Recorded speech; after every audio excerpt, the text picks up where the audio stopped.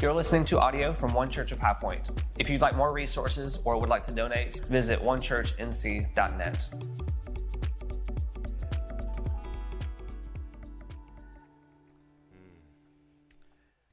Thank you, worship team. I can sit there all day long. I want to echo what Pastor Jason talked about earlier today. Guys, if you haven't heard, we have purchased a building, so I am super excited. Man,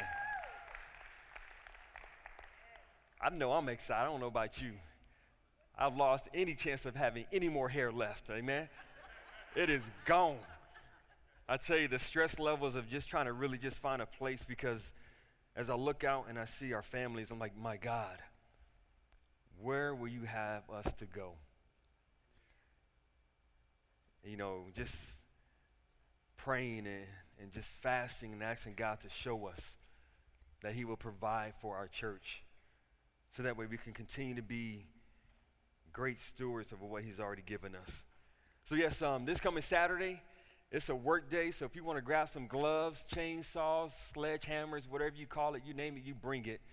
And we would love for you guys just to partner with the church this coming Saturday, which is the day before Easter, from 9 o'clock in the morning to 2. We will provide breakfast and lunch, and we will guarantee that you will be tired when you leave, amen? So don't worry about working out that morning. Just come on in, you will get your workout. But the facility that we have is about 40,000 square feet, and just the worship center by itself is about 15,000 square feet. And so, guys, we need some help.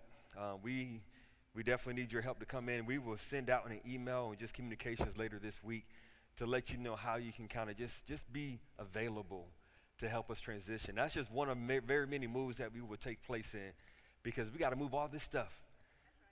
Man, chairs, TVs, sound systems, kids stuff, production, you name it, we have to move all of that and set up into our new location and so on. We need your help, but also this coming Friday is a night of worship. What we just experienced is just a dim preview of what God is going to do this coming Friday night. And so if you would like to partner with us, actually, if you want to just show up and just see what God is going to do. It's no interruptions. God is just going to kind of just have his way. And I just pray if there won't be any messages or anything, just a night of just to worship before our Lord and our Savior, because that's just practice, right? Because once we get to heaven, what are we going to be doing? 24/7 worshiping. So this is just practice before the real game begins. And so, yes, I want to kind of highlight a couple of different things. Last week we started on our new sermon series called At the Cross. And so our sermon that we had last week, we talked about standing at a crossroad. How many have you ever stood before a cross? So when a crossroad is where you have to make a decision, do I go left or do I go right? Do I continue to walk forward, or do I begin to walk backwards? And last week we talked about, I posed a question. I asked you, does your decision line up with God's desires? The decisions that you make in life, do they line up with God's desire? We also said that your alignment with God is determined by your actions with God. But I really want to kind of highlight just my 3-point sermon last week. And the 3 points that I talked about is that following Jesus is greater than your comfort. Amen. Your comfort should be out the window. Like, it doesn't matter how or what you feel, or what if you're in your feelings, that your comfortability in the gospel really doesn't matter in the grand scheme of things. Following Jesus is greater than our desires. Because truly, even though the scripture tells us that God would give us our desires of our heart, but sometimes the desires that we have as men and women just living on this earth is not of God. And even if our desires to do kingdom things, sometimes our desires does not line up with God's providential will for your life. But what I want to kind of highlight is one thing that we talked about. My last point last week was this: that following Jesus is greater than your family. And then I had 2 people kind of came by and said, Pastor Ryan, can you do me a favor? Actually, they kind of rebuked me in the Jesus name just a little bit, because they said that's kind of one-sided. And I love that. because my team, my family, our One Church family, they keep me accountable. And so what I want to do is just kind of expound on that just a little bit more, because of time, I felt that I was semi-rushed just a little bit just to kind of make sure I was making time. And let me just expound on what we talked about last week when I mentioned that following Jesus should be greater than our family, right? And the scripture that we highlighted was, what was it? Matthew something, chapter something 61. But I'm going to give you the verse. Pray for your pastor, amen. It says, still another said, I will follow you, Lord. But first, let me go back and say goodbye to my family. Remember where Jesus had a conversation with these individuals, and they said, well, follow me. I will follow you anywhere. I'm a ride or die Jesus fan, right? And he said, well, just follow me. Well, let me go back and do this. And so this particular passage of the scripture said that before I follow you, God, let me go back and bid my family farewell. And Jesus said, let the dead bury the dead.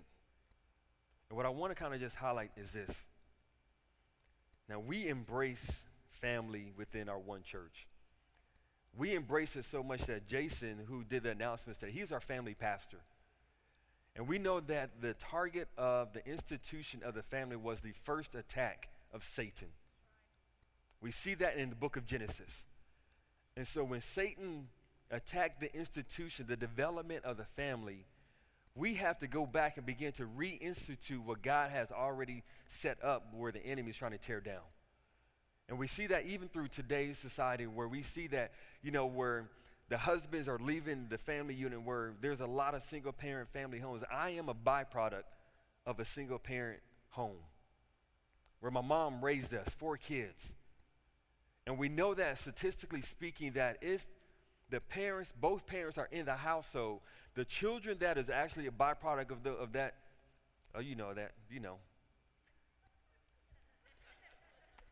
whatever. We know that they'll be better off. Studies just shows it. In school, historically speaking, academically speaking, financially speaking, that those children are better off.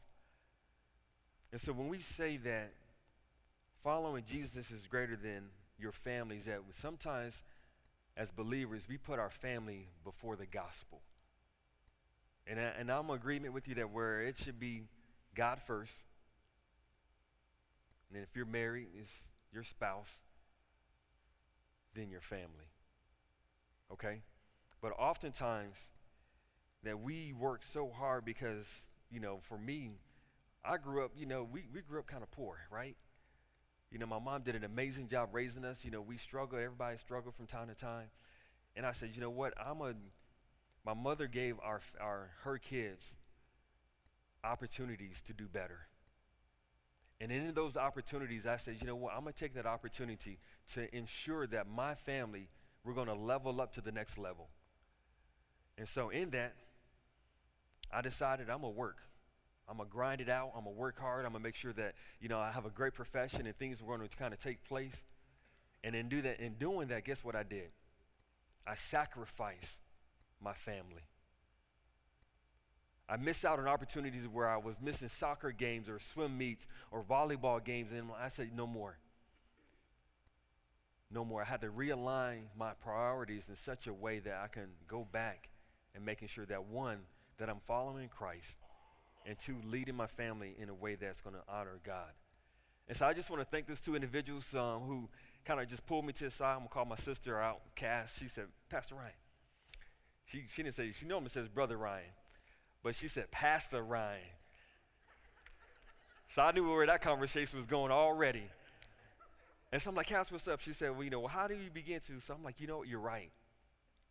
Sometimes we do church so much that we forego our family. And here at One Church, as it says before, Pastor Jason's our family pastor, and we try to make sure that we have safeguards in our ministries where we don't work too much. We don't want to do ministry 7 days a week where we have 20,000 different mini ministries. And so oftentimes what we'll do is that we'll make sure that we focus on the main thing. And so we will not be a church that has 60 different small ministries. We want to have maybe 3 or 4 and do those well. And so people come and say, Pastor, I have this amazing idea. Let's do this. I'm like, okay, two things before I get into my sermon. If we try to launch another ministry, my team says, they know this. Is it sustainable? And who's on the team? That's all I preach. If you want to start a ministry, first question I ask you, how is it going to be sustainable? And who's on your team? And the third one typically asks, does it line up with our vision? Because if we create a ministry that we start off, and then you're the only one leading it, and we don't have levels of leaders up under it to make sure that we've already created a need in the community, we created a need inside the church, then we won't start that ministry. Amen? Y'all might not like it, but that's just how we roll, okay? But we want to make sure that we protect the family. You know, we go out and we do skate night. You know, one of my favorite skate nights, and this is off topic, but just because we're family, like we can do it for the next 5 minutes. One of my favorite skate nights, we had a 70s, 80s, and 90s skate night. You know, we went out, we had an afro on, we was just going out skating, and people wearing bell bottoms. My son had on an MC Hammer outfit. He doesn't even know who MC Hammer is. I'm like, you know, what was MC Hammer? Wasn't that the dance like this? Y'all remember that, right? And then in the month of October, we had a pink out. Not because of Pinky Mitchell, amen, right? But it's just because it's a pink out. She gonna get me because I'm preaching about her. She know I love her. But it was a pink out just in the awareness of Breast Cancer Awareness Month. And these things like where we go to a park and we rent a park out and we have gazebos and different things where we really focus in on the family unit. Because we know that the enemy is always attacking the family. So yeah, so guys, I just want to kind of just go back and just kind of say that, yes, our desire to follow Jesus should be greater than our family. But we have to make sure that we have balance in all that we do. If you have your Bibles, let's open up your scriptures to Mark chapter 8, verses 34 through 38. I'll be reading from the New King James Version. It is 11:14, and I will make sure that we move out on time. Amen. Yes. If you have it, say amen. If you don't, say, hold up, Pastor. I hear you. Mark is in the New Testament. If you flip to the back, you have M&M's, Matthew and Mark, Luke and John. Mark chapter 8, verses 34 through 38. I'll be reading from the New King James Version. The word of the Lord says as follows. When he had called the people to himself, with his disciples also, he said to them, whosoever desires to come after me, let him deny himself and take up his cross and follow me. For whoever desires to save his life will lose it. But whosoever loses his life for my sake and the gospel will save it. For what will it profit a man if he gains the whole world and loses his own soul? Or what will a man give in exchange for his soul?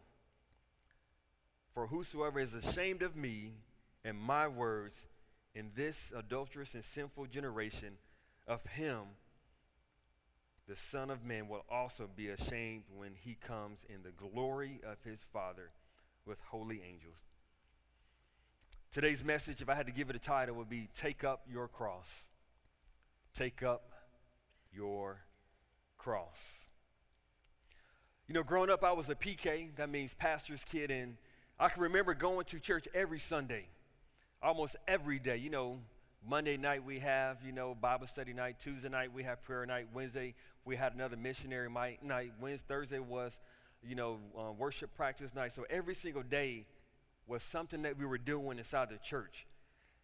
And then Ashton and Kendall, growing up as the second generation of PKs, preachers' kids, pastors' kids, not going to church was not an option. Amen. They knew we were going to church every Sunday. And it's not an option now. As long as they live in my house, they know they're getting up and going to church. Amen. I don't care how late they stay out Saturday night. They came home almost 1 o'clock in the morning yesterday. I'm telling it. They came home 1 o'clock in the morning yesterday, hanging out with church people, which is great. But they know at 6 o'clock is roll call. Guess what's going to happen? Get up and go to church. I learned pretty quickly what church looked like. And I began to ask, what does a Christian look like? What do we believe and how do we respond to these certain situations? It doesn't matter what denomination you are a part of or what you have become a part of. There should be some common denominators in the Protestant faith. Amen? It doesn't matter if you're Wesleyan or Baptist or Methodist or Kojic or Presbyterian or even Pentecostal. There should be some common denominators about what Christianity looks like. Growing up in a Baptist church, I remember seeing in the church that big old wooden plaque that was on the wall. Y'all remember that wooden plaque? Oh, come on, church. And that wooden plaque, they used to have the church attendance. Used to also have the church offering. And there always used to be this banner that used to be the Sunday school class who had the highest offering for that Sunday. See, growing up in church, I knew that in the pews before me, there used to be this Bible. And I'm not talking about, the Bibles that we carry today where we have NIV or NLT or the New King James. It had to be a King James Bible. See, growing up in church, next to that King James Bible used to be this little green book we used to call what? A hymnal. Songs like Amazing Grace. We used to turn the pages and we used to sing the song. See, we weren't fancy where we had words on the screen, but no, we had to sing the hymns out of the hymnal. So every Sunday, this is what I saw church was made up like. When we had baptism, we used to sing a song. Take me to the water. Y'all remember that song? No, I'm not going to go. I'm going to stop. Take me to the water. Then he used to say, to be baptized. See, there were some things that we saw every single Sunday that was kind of just framework, who gave me the framework of what my Christian faith was like. Growing up in church, we used to have what we call the mothers of the church. And the mothers of the church had a rite of passage. Y'all laugh because I know what I'm talking about. The mothers of the church had the rite of passage to any child that used to run around church. And the mothers of the church used to yank them up and say, child, sit down. Even the mothers of the church had the rite of passage that they can lay hands on your child.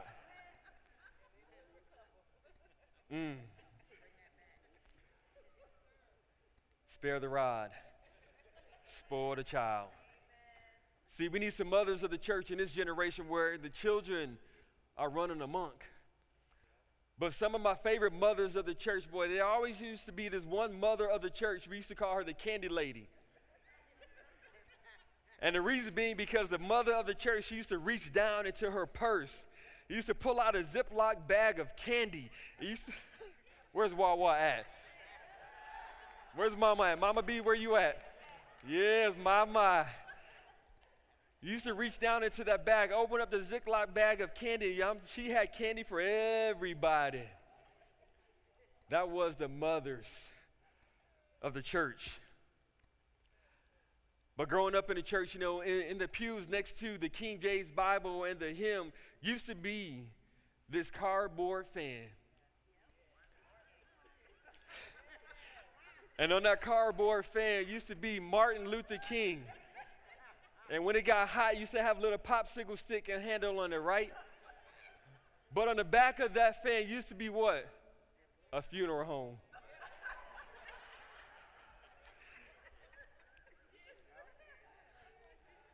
I'm sorry, y'all. I'm going back just a little bit. This was what I grew up. This is what church looked like for me. This is how I knew church was. And so growing up, this was what I encountered as my Christian faith. But growing up in church, we used to have this thing, what we call testimony service. My. A mother of the church used to get up and say things like this. Good morning, saints. First of all, I would like to give honor to my God, who is the head of my life. I remember seeing and hearing certain experiences that really shaped my Christian experience. our chair deacon would get up and pray the same prayer every Sunday. The deacon would pray something like, the God of Abraham, Isaac, and Jacob.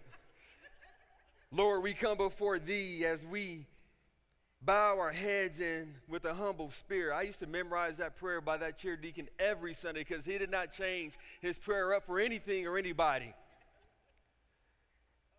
And even in church, someone what we call catch the Holy Spirit. Y'all know what I'm talking about?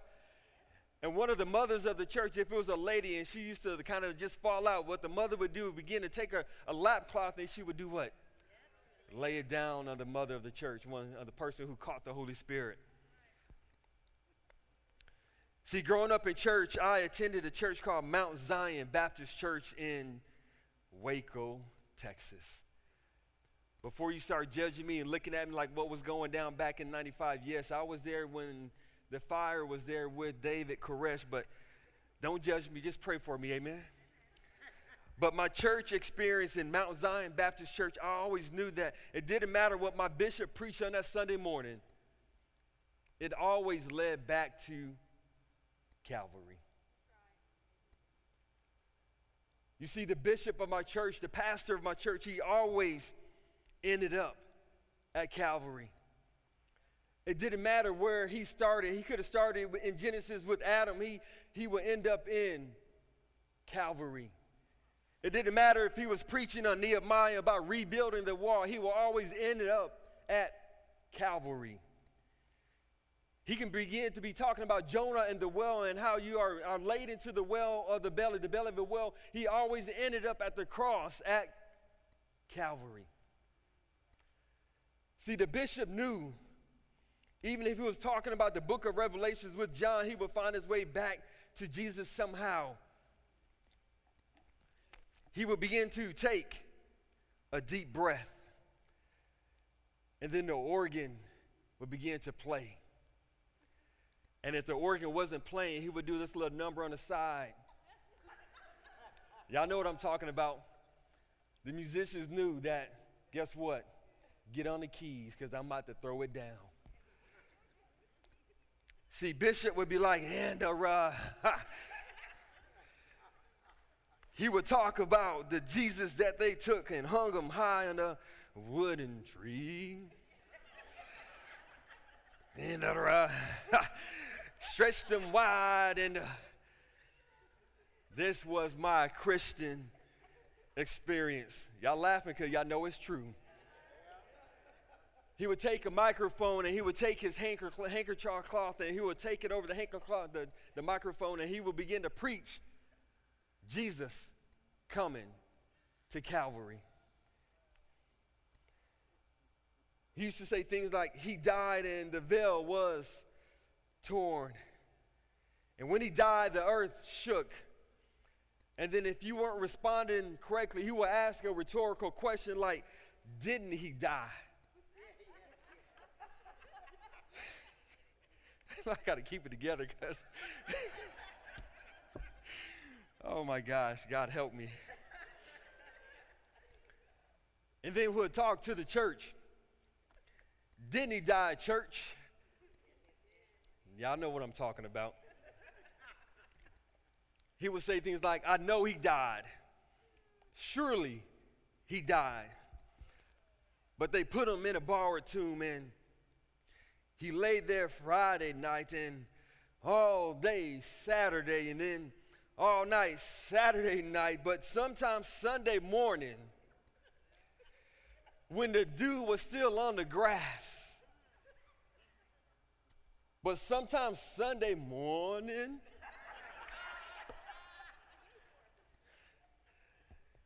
if they weren't getting it, he used to say early Sunday morning, he got up with all power in his hands. I learned early on in my Christian walk,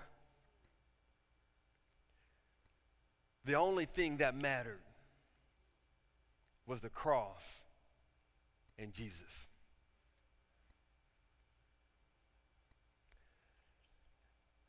The only thing that mattered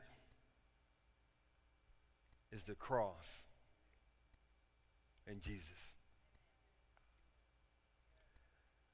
One of my mentors told me, Pastor Ryan, he said, Ryan, look, whatever you do and whatever you preach,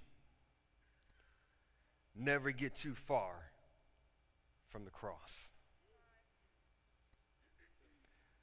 Don't get too far from the cross. See, there's churches that's out there right now that don't even begin to preach about the cross of Jesus.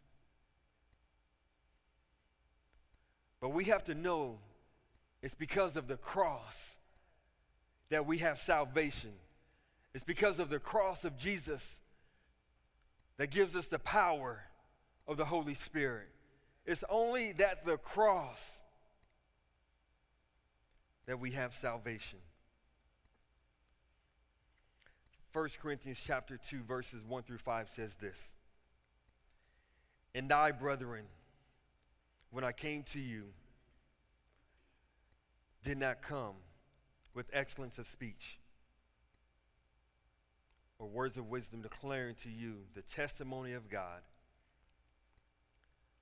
For I determined not to know anything among you except Jesus Christ and Him crucified. I was with you in weakness and fear and in much trembling. And my speech and my preaching were not persuasive words of human wisdom, but in demonstration of the Holy Spirit and the power, that your faith should not be in the wisdom of man, but in the power of God. Let me read verse 2 one more time. For I determined not to know anything among you except Jesus Christ and Him crucified. What Apostle Paul was writing to the church of Corinth was this. He said, all that other stuff really doesn't matter, because if Jesus did not take the road to Calvary, if He didn't take the cross for you and I, our faith, the very gospel that we believe in, is null and void. It is only because of the cross and Him being crucified is what give us access to the kingdom of heaven. So I begin to ask myself questions like, what does the Bible say about the cross? How and what does it mean to follow Jesus Christ? What does it mean to carry a cross? To really give you guys an understanding the weight of what Christ did for us, we're going to begin to watch a short clip of a very powerful movie that personally that I can only watch one time a year. One of my favorite movies, and if you have not seen it, I encourage you to watch it. But I would say that it's graphic. One of my favorite movies I love to watch is called The Passion. It was directed by Mel Gibson some years ago. And The Passion is probably the best depiction of what Christ, our Lord and Savior, began to walk through from birth, or in other words, from the cradle to the grave. If you've never watched it, I encourage you to take some time to watch it. But to give you an understanding and to give you some clarity, the weight of the cross that Christ bare for you and I, let's watch this clip.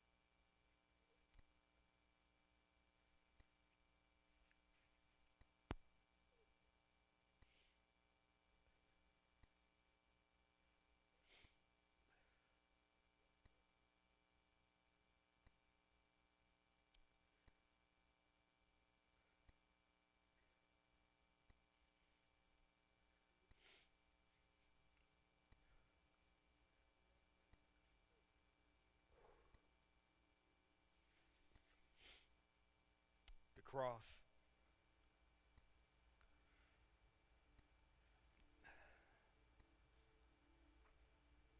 The cross wasn't pretty.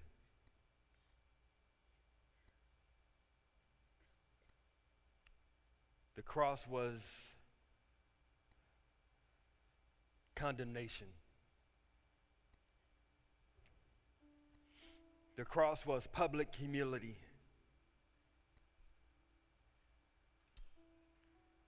The cross is where Jesus was spat on, kicked.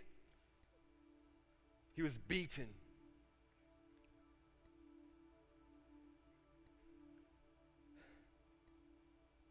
The cross is where you and I, as sinners, was began to be ridiculed. The cross was judgment here on earth.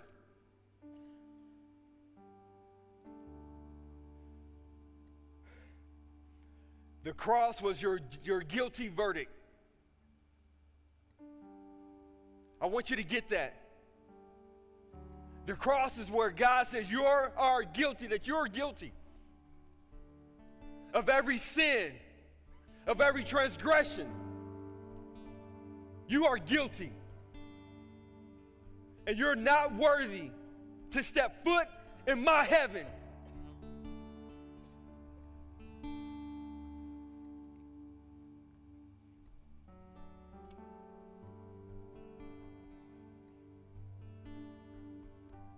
So what does it mean to take up your cross?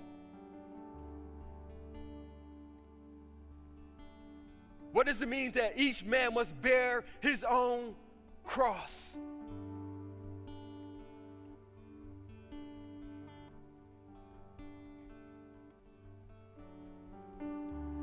Because Luke says this: whosoever does not bear his cross and come after me cannot be my disciple. Luke says if you don't want to wear that shame, that guilt of that rugged cross, you cannot even be my disciple. So carrying that cross, we are saying that we are willing to follow Christ daily. That we are willing to surrender our lives to Him. That daily that I will line my life after Christ.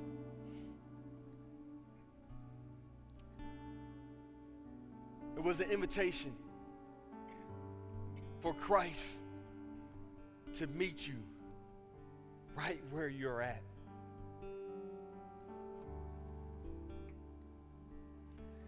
So as I look at Mark chapter 8, verse 34 says this: when he had called the people to himself with his disciples, he said to them, whosoever comes after me, let him first deny himself. Let him take up his cross and follow me.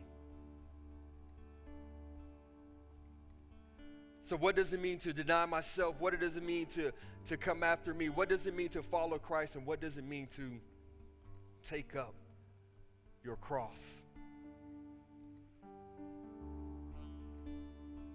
See, verse 34 is a request in Mark chapter 8. Actually, it's a command. God is asking you if you're willing to be my disciple. Deny yourself. Come after me. Pick up your cross. And picking up your cross, you're admitting that you're a sinner, that you're guilty. And if you think about it, that's what Romans 10:9 is about. That if you confess with your mouth, believe in your heart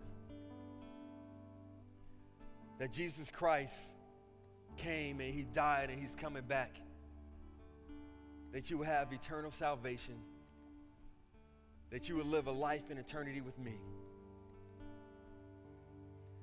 The God that we serve never just tells us that you must do this. He never says, do this without me asking, just do it because I'm telling you to do it. Like he says, no. But if you do this, this is what takes place. If you read verse 34 by itself, you will miss what Mark is saying. You have to read 34 in conjunction with 35 and 36 and 37 and 38. He says, because if you take up that cross, and if you deny yourself, and if you follow me, then whoever desires to save his life will lose his life. But whoever loses his life for my sake, the gospel will save it. See, 34 is connected to verse 35. And in verse 35, it's connected to verse 36, because in verse 36, it tells us, what does it profit you to get the entire world, that you would gain all these riches and all this wealth, but yet you lose your own soul? But if you're willing to exchange your life for mine and not be ashamed of me and my words, if you begin to proclaim the Son of Man and who he is, he will come in all of his glory, and he will begin to speak to his Father. Then he will give charge over his angels over you, and then you can dwell in eternity with him.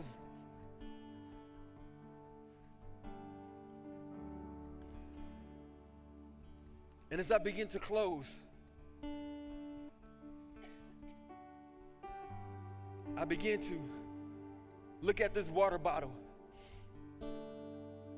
And if I were to ask you, how heavy is this bottle? Some of you may say, maybe 2 ounces, maybe 6 ounces, maybe even 16 ounces. But in all reality, the absolute weight of this water bottle doesn't matter. The weight of the bottle only depends how long I'm willing to hold on to it. Because after 1 minute, nothing happens. But if I decide to hold on to it for another hour, my arm may begin to get numb, even weak. Then if I begin to hold on to this water bottle all day long, I will begin to see that my arms will be paralyzed. Pastor Ryan, what are you saying? How long are you willing to hold on to your sins? How long are you willing to carry the weight of your sin? See, Jesus' journey to Calvary, we have to know that Scripture tells us that he was not alone. His journey on Calvary, he had this young man by Simon of Cyrene along the way, where he fell with that cross, and the weight of the cross fell on top of him. A young man came by his side and helped him up and began to carry that cross with them. So I'm coming here to tell you today that you don't have to carry that cross by yourself. Better yet, that you are not even designed to carry that cross by yourself.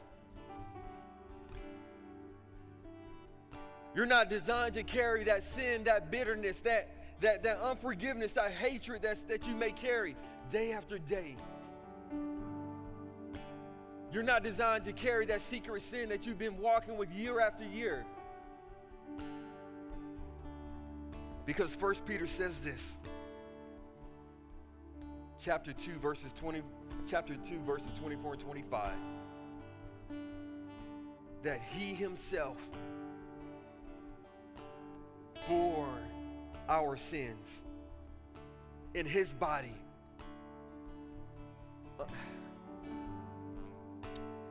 on that cross,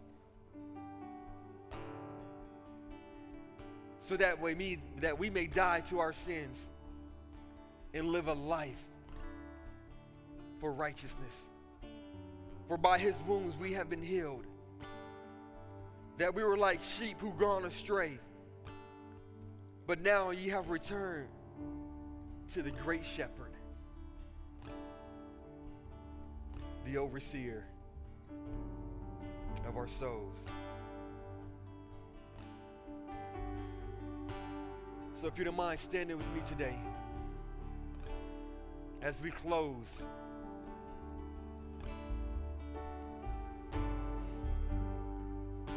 As we know that Scripture tells us that we have to carry our own cross. And if you're here today and you don't know where you're going,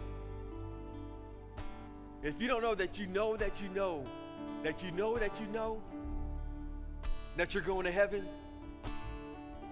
I would ask that you come before the altar today and let us pray with you.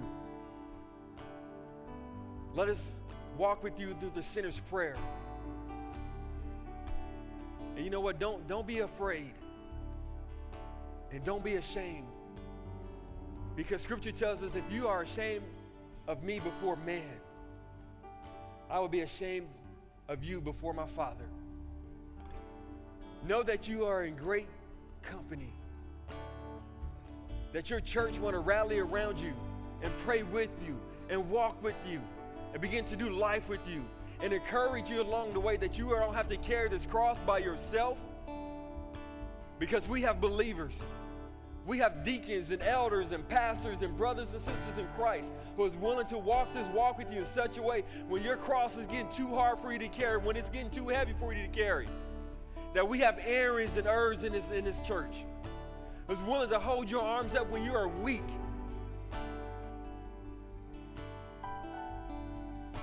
So today could be your day for you to give your life to Christ.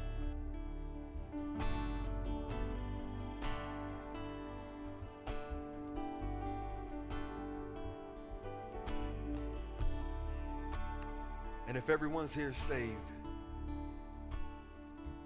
know that you're not alone. Know that you don't have to walk this life out by yourself. Know that you have a community of believers. You have neighbors in arm's length who's willing to say that we love you and that we're willing to do life with you. Because there's no other name under heaven which man can be saved. And that only name is Jesus Christ. And I'm reminded to tell you today that this church would never get too far from the cross. That we will preach the gospel of Christ, of him coming and being born of a Virgin Mary, lived 33 years, sent by his Father, who died for you and me, so that way we can have a relationship with God the Father. And yes, he was stretched wide and hung on a wooden cross because we had a guilty verdict on our lives. But I'm here to tell you, this coming Friday, there's a not guilty verdict coming. Come on, church. There's a not guilty verdict for you and I. Because Friday, where he died, he's going to rise in 3 days. And on that third day, early, that's right, early Sunday morning, our Lord and our Savior, with all power and with all authority, rose for you and I. Amen.